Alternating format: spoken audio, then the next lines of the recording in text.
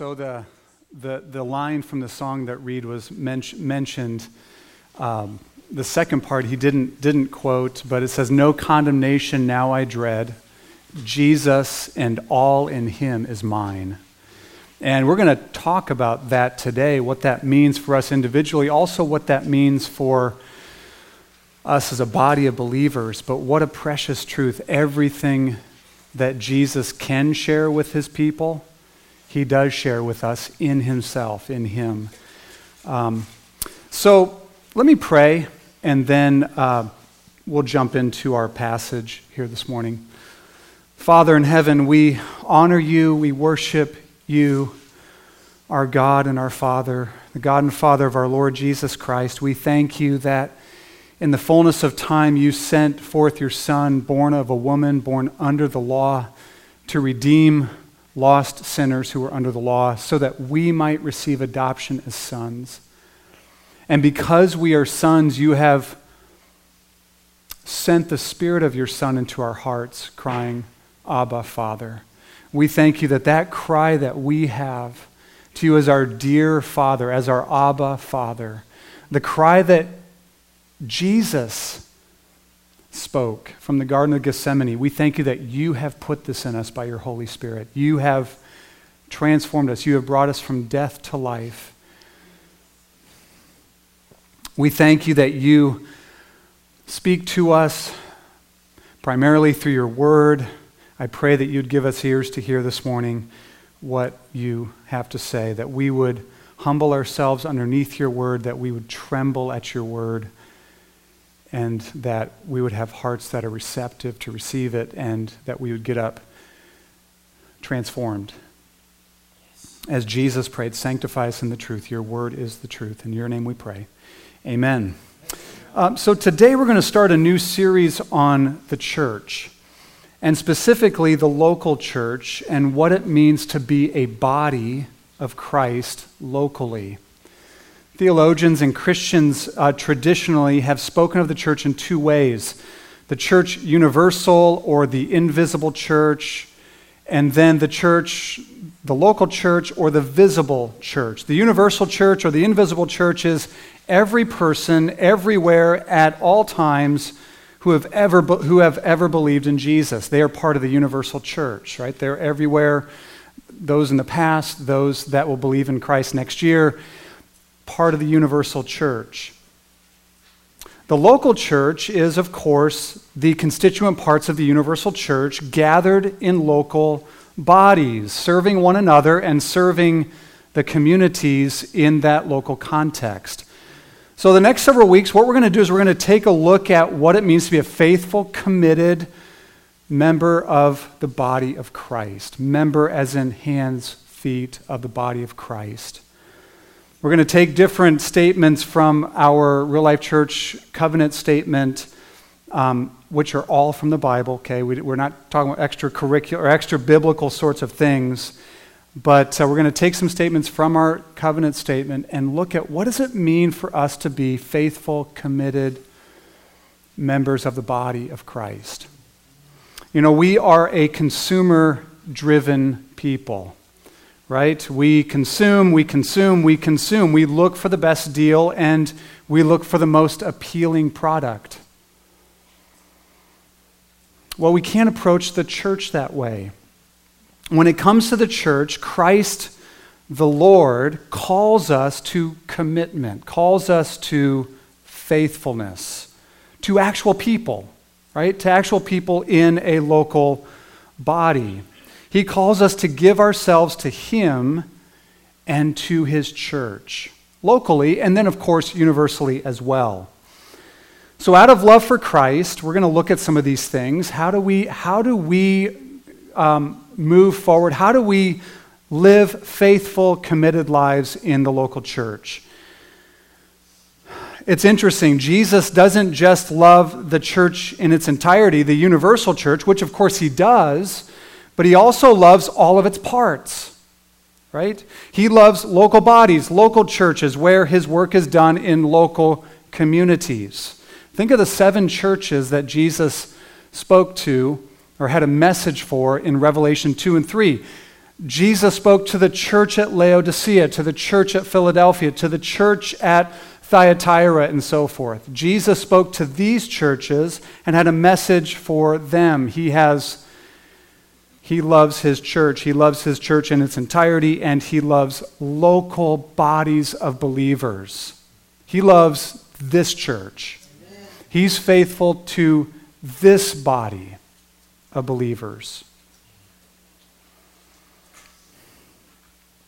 As we grow in our love for Jesus, who is the head of the church, guess what we will love more and more?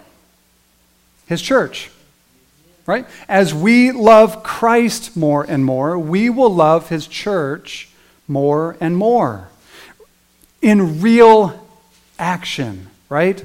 On the ground, involvement as living members of the local body. So this morning, next week we're going to jump into some of the statements that we have in the covenant statement. But this morning I want to take a look at a text that I think lays out for us what a church is in its essence. It really gets to the heart of the identity, the fundamental identity of the church, both the church universal and also each true local church. And so I'm going to read these verses out of Romans 8. It's in your bulletin.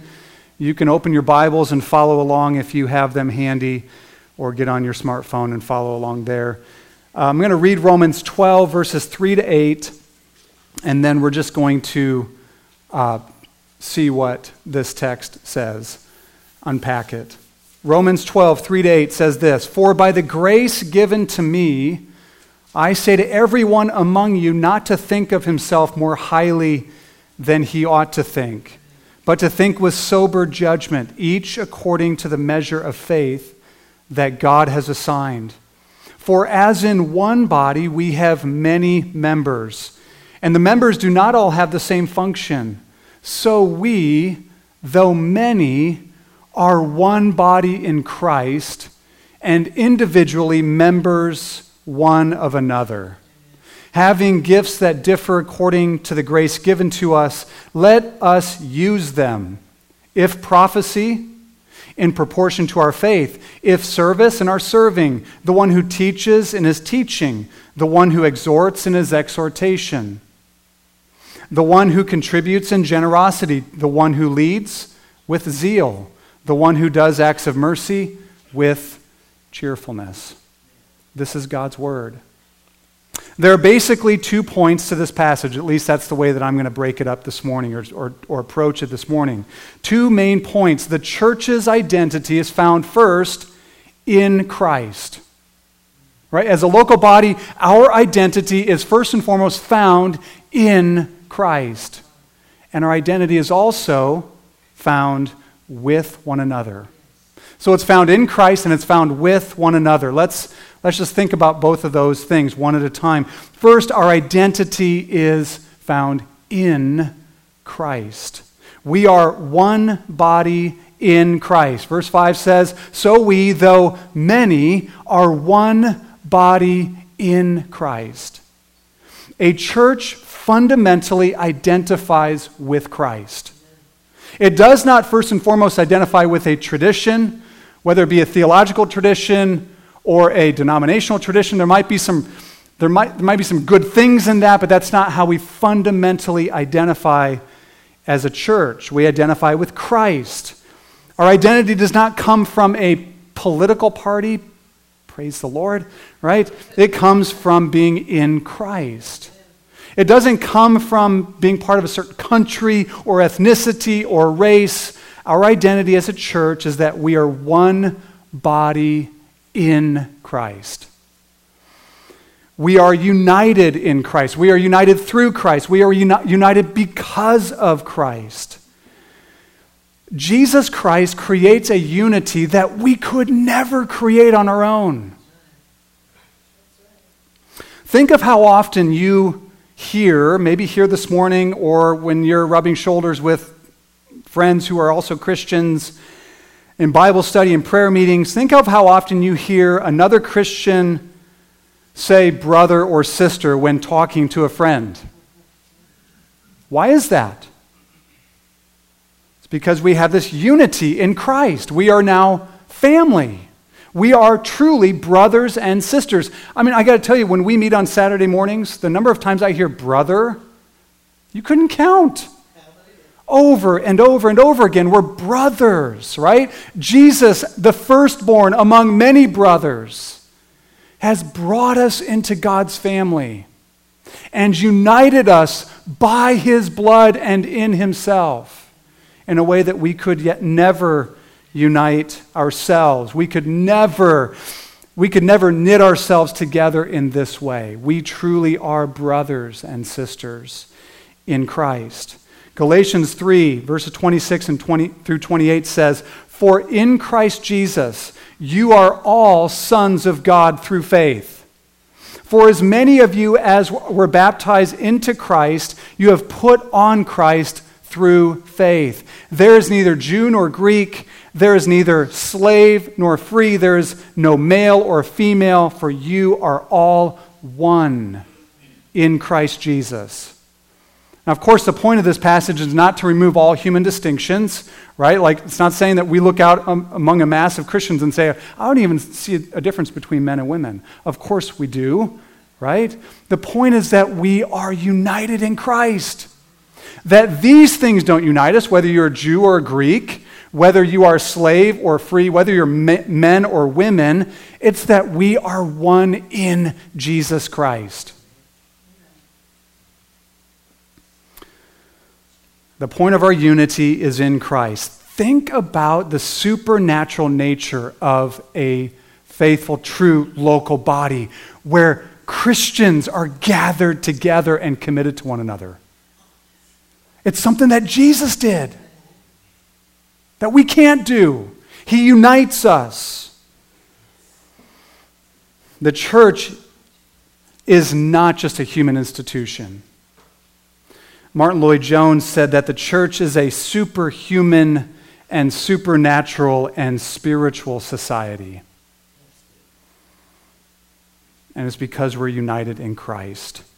But I think there's more to this phrase. And I want to key in on two words. The two words, in Christ. We are one body, right? We're united because of Jesus, through Jesus, in Jesus. But there's these two words, in Christ. We are one body in Christ. And I think this points us to the biblical truth of our union with Christ as believers, but then this points to our union with Christ as the church. I heard somebody once say that union with Christ is the most important doctrine you haven't heard of. Hopefully you have, because we've talked about it quite often here. Union with Christ. There is a universe of riches in the phrase, in Christ. If somehow you can monetize every square inch of real estate in all the cosmos and put a dollar amount on it, it wouldn't compare to the riches that are found in these two words, in Christ. You and I are in Christ. If you believe in Jesus, you are a man, a woman, a child in Christ. John Murray, in his book, Redemption Accomplished and Applied, said the following. He said, union with Christ is really the central truth of the whole doctrine of salvation. It's not simply a phase of redemption, it underlies every aspect of it. This is so central to Paul's definition, or Paul's understanding of what a Christian is. A man or a woman in Christ. I read somewhere a couple years ago, maybe, that someone said that Paul uses this phrase, in Christ, or in him, or in Christ Jesus, some variation of that phrase, like 163 times in his letters. That this was so central to Paul's understanding of salvation and what it means to be a saved person, a redeemed person. We are men and women and children in Christ. Listen to how Martin Luther put it. If I remember right, this was an exposition that Martin Luther gave on the Song of Solomon. And it's glorious. Listen to what he says. Kind of a long quotation, so just stay with me. All right, it's good. Here's what Martin Luther says. Faith unites the soul with Christ as a bride is united with her bridegroom. From such a marriage, as Paul says, it follows that Christ and the soul become one body, so that they hold all things in common, whether for better or worse. This means that what Christ possesses belongs to the believing soul. And what the soul possesses belongs to Christ. Thus, Christ possesses all good things and holiness. These now belong to the soul. The soul possesses vices and sin. These now belong to Christ. Christ, the rich, noble, and holy King and bridegroom, takes in marriage this poor, contemptible, and sinful little prostitute, takes away her sin, takes away her evil, and bestows all of his goodness upon her. Sin can no longer overwhelm her, for she is now found in Christ. This is why Paul can say in Ephesians 1:3 that every spiritual blessing in the heavenly places belong to us, where? In Christ. Think about that. Here's just a sampling of all that is ours because we are in Christ. If you believe in him, this is true of you. You don't have to do something to make this true. This is true because you are in Christ. Romans 8:1, Reed said it earlier. We sang about it. There is no condemnation in Christ. 1 Corinthians 1:4, we receive grace upon grace upon grace, endless grace in Christ. 2 Corinthians 5:17, we are made new men and women, new creatures in Christ. 1 Corinthians 1:30, we are sanctified. We are set apart for God's purposes, and we are being sanctified in Christ. Again, 1 Corinthians 1:30, we are redeemed in Christ. Philippians 3:9, we are justified in Christ. Ephesians 4:32, we are forgiven fully in Christ. Romans 6:23, we receive eternal life in Christ. Ephesians 1:4, we are chosen in Christ before the foundation of the world. Romans 8:39, we cannot be separated ever, ever, ever from God's love in Christ. And we are adopted in Christ. Galatians 4:4-6, or what I read earlier from Galatians 3:26-28. These are unspeakably glorious truths that belong to us. Remember the song we sang, Jesus and all in him is mine. So what does this mean for us as a body? We are one body in Christ. What does it mean to be one body in Christ? Well, all of these things that I just went through are true of us together. We experience all of these things. We get to, by faith, enjoy all of these things together. We are free from condemnation together. When we gather together, we are an uncondemned people in Christ. We are a grace-soaked people together. We are a new people together. New creations gathered together, one body in Christ. We are a new people. We are a sanctified people. We are being sanctified together, growing in Christ-likeness together because we're in Christ. We are the redeemed people of God, Psalm 107. Let the redeemed of the Lord say so. We are a people justified fully through the blood of Calvary. We can stand before God justified, right? The righteousness of Christ given to us as a gift. And we can do that together because we are one body in Christ. We are a people fully forgiven together. We are recipients of the free gift of eternal life together. We are a people with the spirit of adoption together. We've been adopted. We are God's beloved children together. We cannot be separated from the love of God together, all because we are one body in Christ. Think about how that would change if we begin seeing each other and seeing ourselves in that light. I'm gathering together.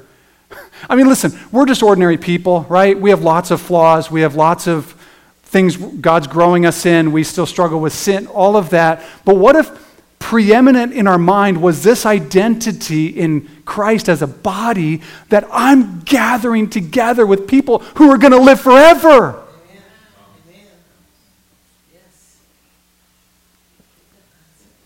That God loves, right? That Christ spilled his blood for.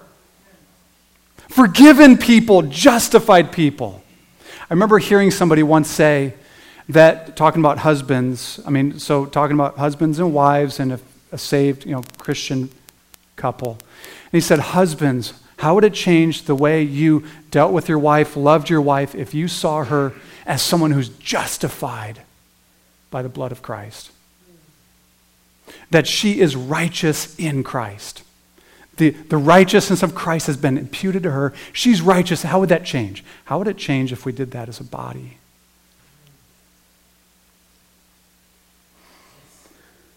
It's no small thing to be a part of the body of Christ. It's no small thing to be vitally connected as an integral member of a local body.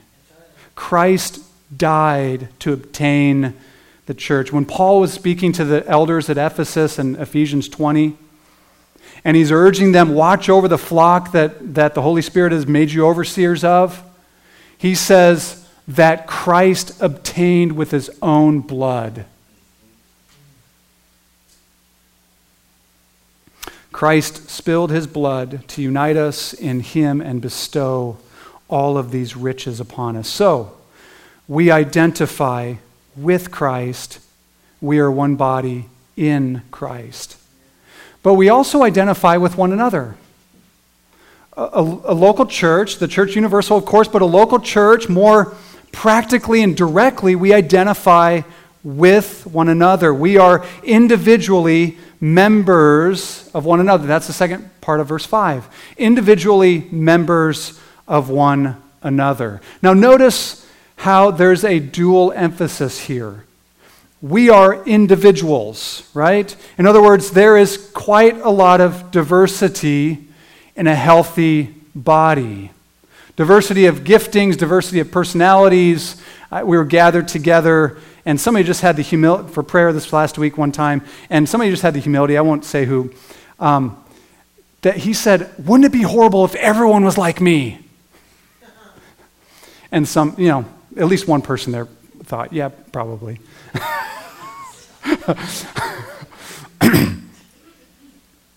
There's a lot of diversity, right? Individuality is valued in Christ, in the body of Christ. Paul could have said, we are one body in Christ and members of one another, and that would have been true. But he says, we are individually members of one another. He emphasizes the individuality of each constituent member in a body. So we're individuals. Each one of us, we bring something. We bring diversity. But of course, a church is not just a bunch of individuals. We are individuals who are members of one another. Members of one another. In other words, we serve no purpose outside the body doing our own thing.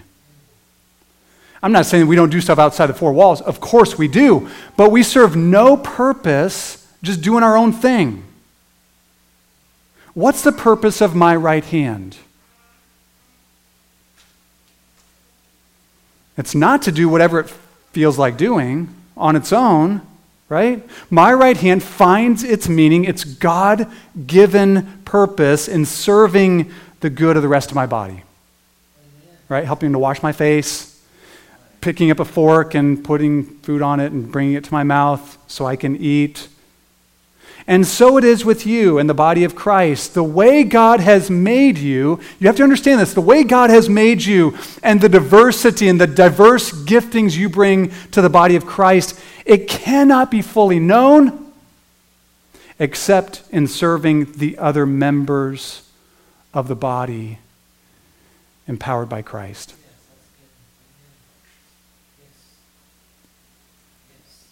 In verse 6, I think this is drawn out, or these two things are brought together.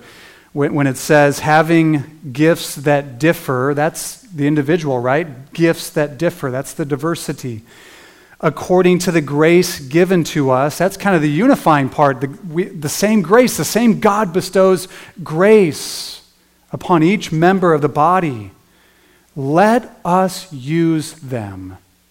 Having gifts that differ according to the grace given to us, let us use them. Let us use them, the diverse gifts. Peter says almost the same thing in 1 Peter 4:11 when he says, as each one has received a gift,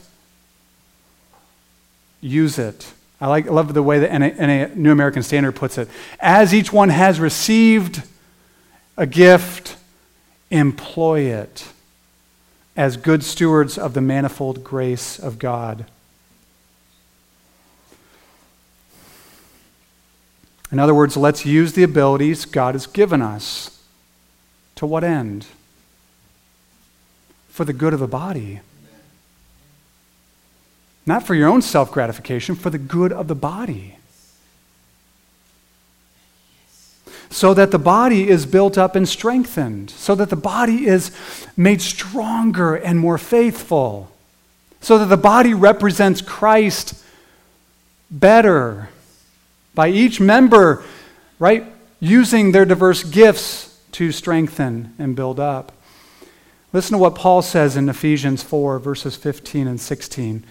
He says, speaking the truth in love, we are to grow up in every way into Him who is the head, that's Christ, from whom the whole body, joined and held together by every joint with which it is equipped, when each part is working properly, it makes the whole body grow so that it builds itself up in love.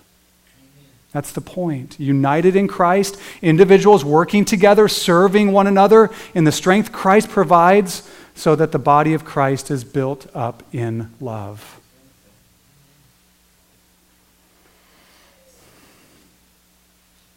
So that we're strong. So that we represent Christ our Lord well. And so, if you're not actively working for the building up of the body of Christ, if that's not on your radar, it's like having a lame hand or foot, atrophied from lack of use.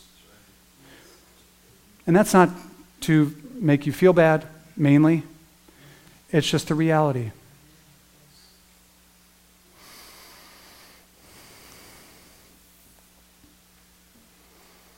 Here's how I want to end this morning. I want to end by thinking about some reasons why your vital connection and your vital commitment to the body of Christ in this local context is vitally important. Your commitment, your connection to the body of Christ here is vitally important. Why is it so important? Why does it matter that you identify with Christ and with identify in Christ and with a particular people in a local church? And let's just apply it here to this local church, if this is your church. Let me give you 3 reasons why this matters. First, it matters for our worship. The highest reason we exist is to worship. That's why we're alive. The preeminent purpose of your existence individually and of the church's existence corporately is to worship. Fundamentally, it all starts here. Worship is more than singing, right? It's singing, but it's so much more than that. It's our entire lives. Think about, why did God call the Israelites out of Egypt? Or why did God raise up Moses to go and tell Pharaoh, let my people go? Why? So that they could worship him. Right? And when Pharaoh said, how about just the men? Just the men and women. Keep the kiddos back. And God said, nope, every one of them. All of them. I want all of them brought out.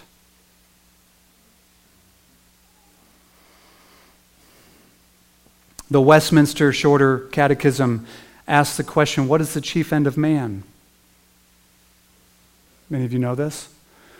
The first part of it says to glorify God and to enjoy, and the second part is and to enjoy him forever. But the first part, to glorify God, that is the chief end of man. I think it was St. Augustine who said something like, if we are not living for the glory of God preeminently, then we are a thing. This is like 1,600 years ago. So he said something like, we are a thing of naught. We're nothing, right? We're not living for that main purpose that we exist for the glory of God, to worship him. And so this integral vitality of our connection, our commitment to one another in the local context, it matters for how we do this. For how we glorify God, how we worship him. Listen to Romans 15, 5 and 6. May the God of endurance and encouragement grant you to live in such harmony with one another, in accord with Christ Jesus. Listen to this. That together with one voice you may glorify the God and Father of our Lord Jesus Christ. That together with one voice, again, more than just singing, right, but with one voice, in one accord, in total unity, glorifying the God and Father of our Lord Jesus Christ. That's why we exist. That's why we're here. So what I've laid out today in understanding the church is vital to our worship, but there's more than that. Here's another reason why it's so important: for our fellowship. Fellowship. New Testament idea of fellowship is more than getting together to watch football and hang out and shoot the breeze and drink coffee. All those things I'm perfectly happy to do. I enjoy doing those things, and fellowship happens there. But it's more than that. The word fellowship, the Greek word koinonia, means a sharing in life together.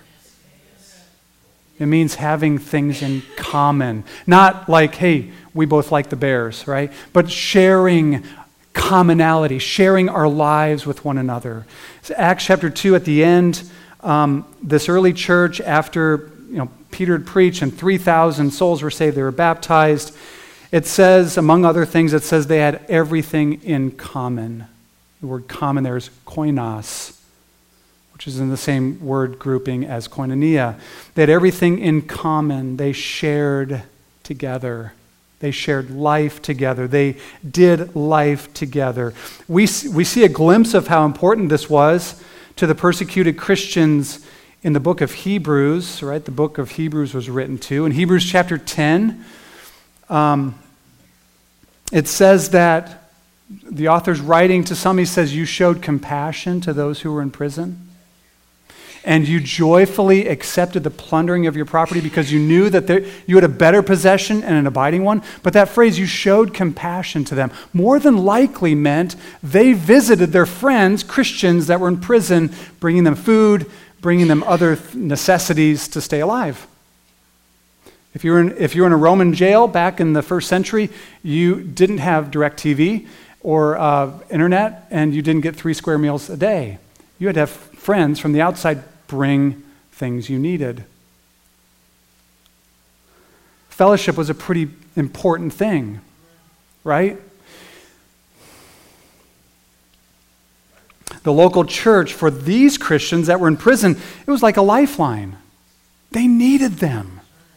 And more, this is going to be important for us, I think. Don't forsake the fellowship. I mentioned this book a couple weeks ago, Rod Dreher's book, Live Not by Lies. And it's a book about how to live faithfully under what he calls soft totalitarianism. And a lot of the book is just storytelling of believers who lived in the Soviet bloc, Eastern Europe, Czechoslovakia, and Poland, and so forth. And one thing that he said from talking to these individuals that was so important that they relayed to him, one thing that got them through was fellowship, was small groups, was doing life together. We're so, in one sense, we've never been more connected than we are right now. Like everyone's got the world in their pocket, right? They can talk to anyone. They can video call anyone almost anywhere in the world. And in another sense, we've never been more isolated. We need fellowship, real fellowship in the body. Don't forsake the fellowship. It's vitally important that you and I remain in fellowship. It's for our life. It's for our protection. It's for our sanctification and growth in godliness. And finally, this understanding of the local church as identifying in Christ and with one another in a local context is so important for our witness.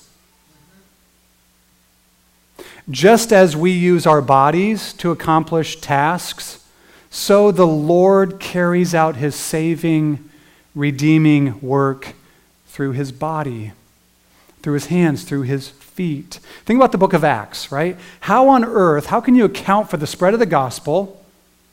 Started with just 120 nobodies, right? The spread of the gospel in Jerusalem, Judea, Samaria, and to the uttermost regions or uttermost parts of the Roman Empire in 30 years. Well, one way to say it is Jesus did it. Amen. Right? The Holy Spirit did it. Praise the Lord. Another way to think of it, though, and it's equally true, is that it was the body of Christ filled with the Holy Spirit. Right? It was God's people. It was followers of Jesus going and sending, right? Some going, some sending. Preaching and serving, contributing and showing hospitality, showing mercy and speaking truth to power. All of these things account for the explosive spread of the gospel.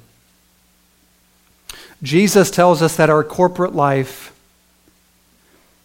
is an apologetic. How we live among each other, how we live amongst ourselves, how we do life together is an apologetic and a witness to outsiders when he said, "A new commandment I give you, that you love one another, even as I have loved you.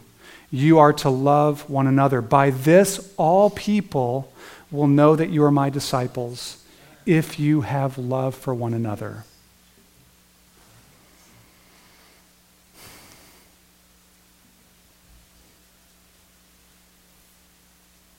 After Peter's sermon on the day of Pentecost, this newly formed church with these 3,000 new believers, they were baptized, and listen to what the effect was upon these believers and how it had an effect upon the people around them. It says, "And they devoted themselves," these new Christians devoted themselves to the apostles' teaching and the fellowship, to the breaking of bread and the prayers. And awe came upon every soul, and many wonders and signs were being done through the apostles. And all who believed were together and had all things in common. And they were selling their possessions and belongings and distributing the proceeds to all as any had need. And day after day, attending the temple together and breaking bread in their homes, they received their food with glad and generous hearts, praising God and having favor with all the people. And the Lord added to their number day by day those who were being saved. The Lord added to their number right? As they loved one another and gave themselves to one another, and God was doing amazing things among them. They lived life together. It was a witness to those around them, and of course, the preaching of the gospel as well. We are, here at Real Life Church, we are one body in Christ. And we are individually members one of another. This is vitally important. Not just to be a spiritual truth that we mentally adhere to, but a reality that we live out in experience here at Real Life Church. Let's pray. Father in heaven, we honor you. We praise your holy name. We thank you that you have called us out of darkness into your marvelous light. Once we were not a people, but now we are your people. Once we had not received mercy, now we have received mercy. We thank you, Lord.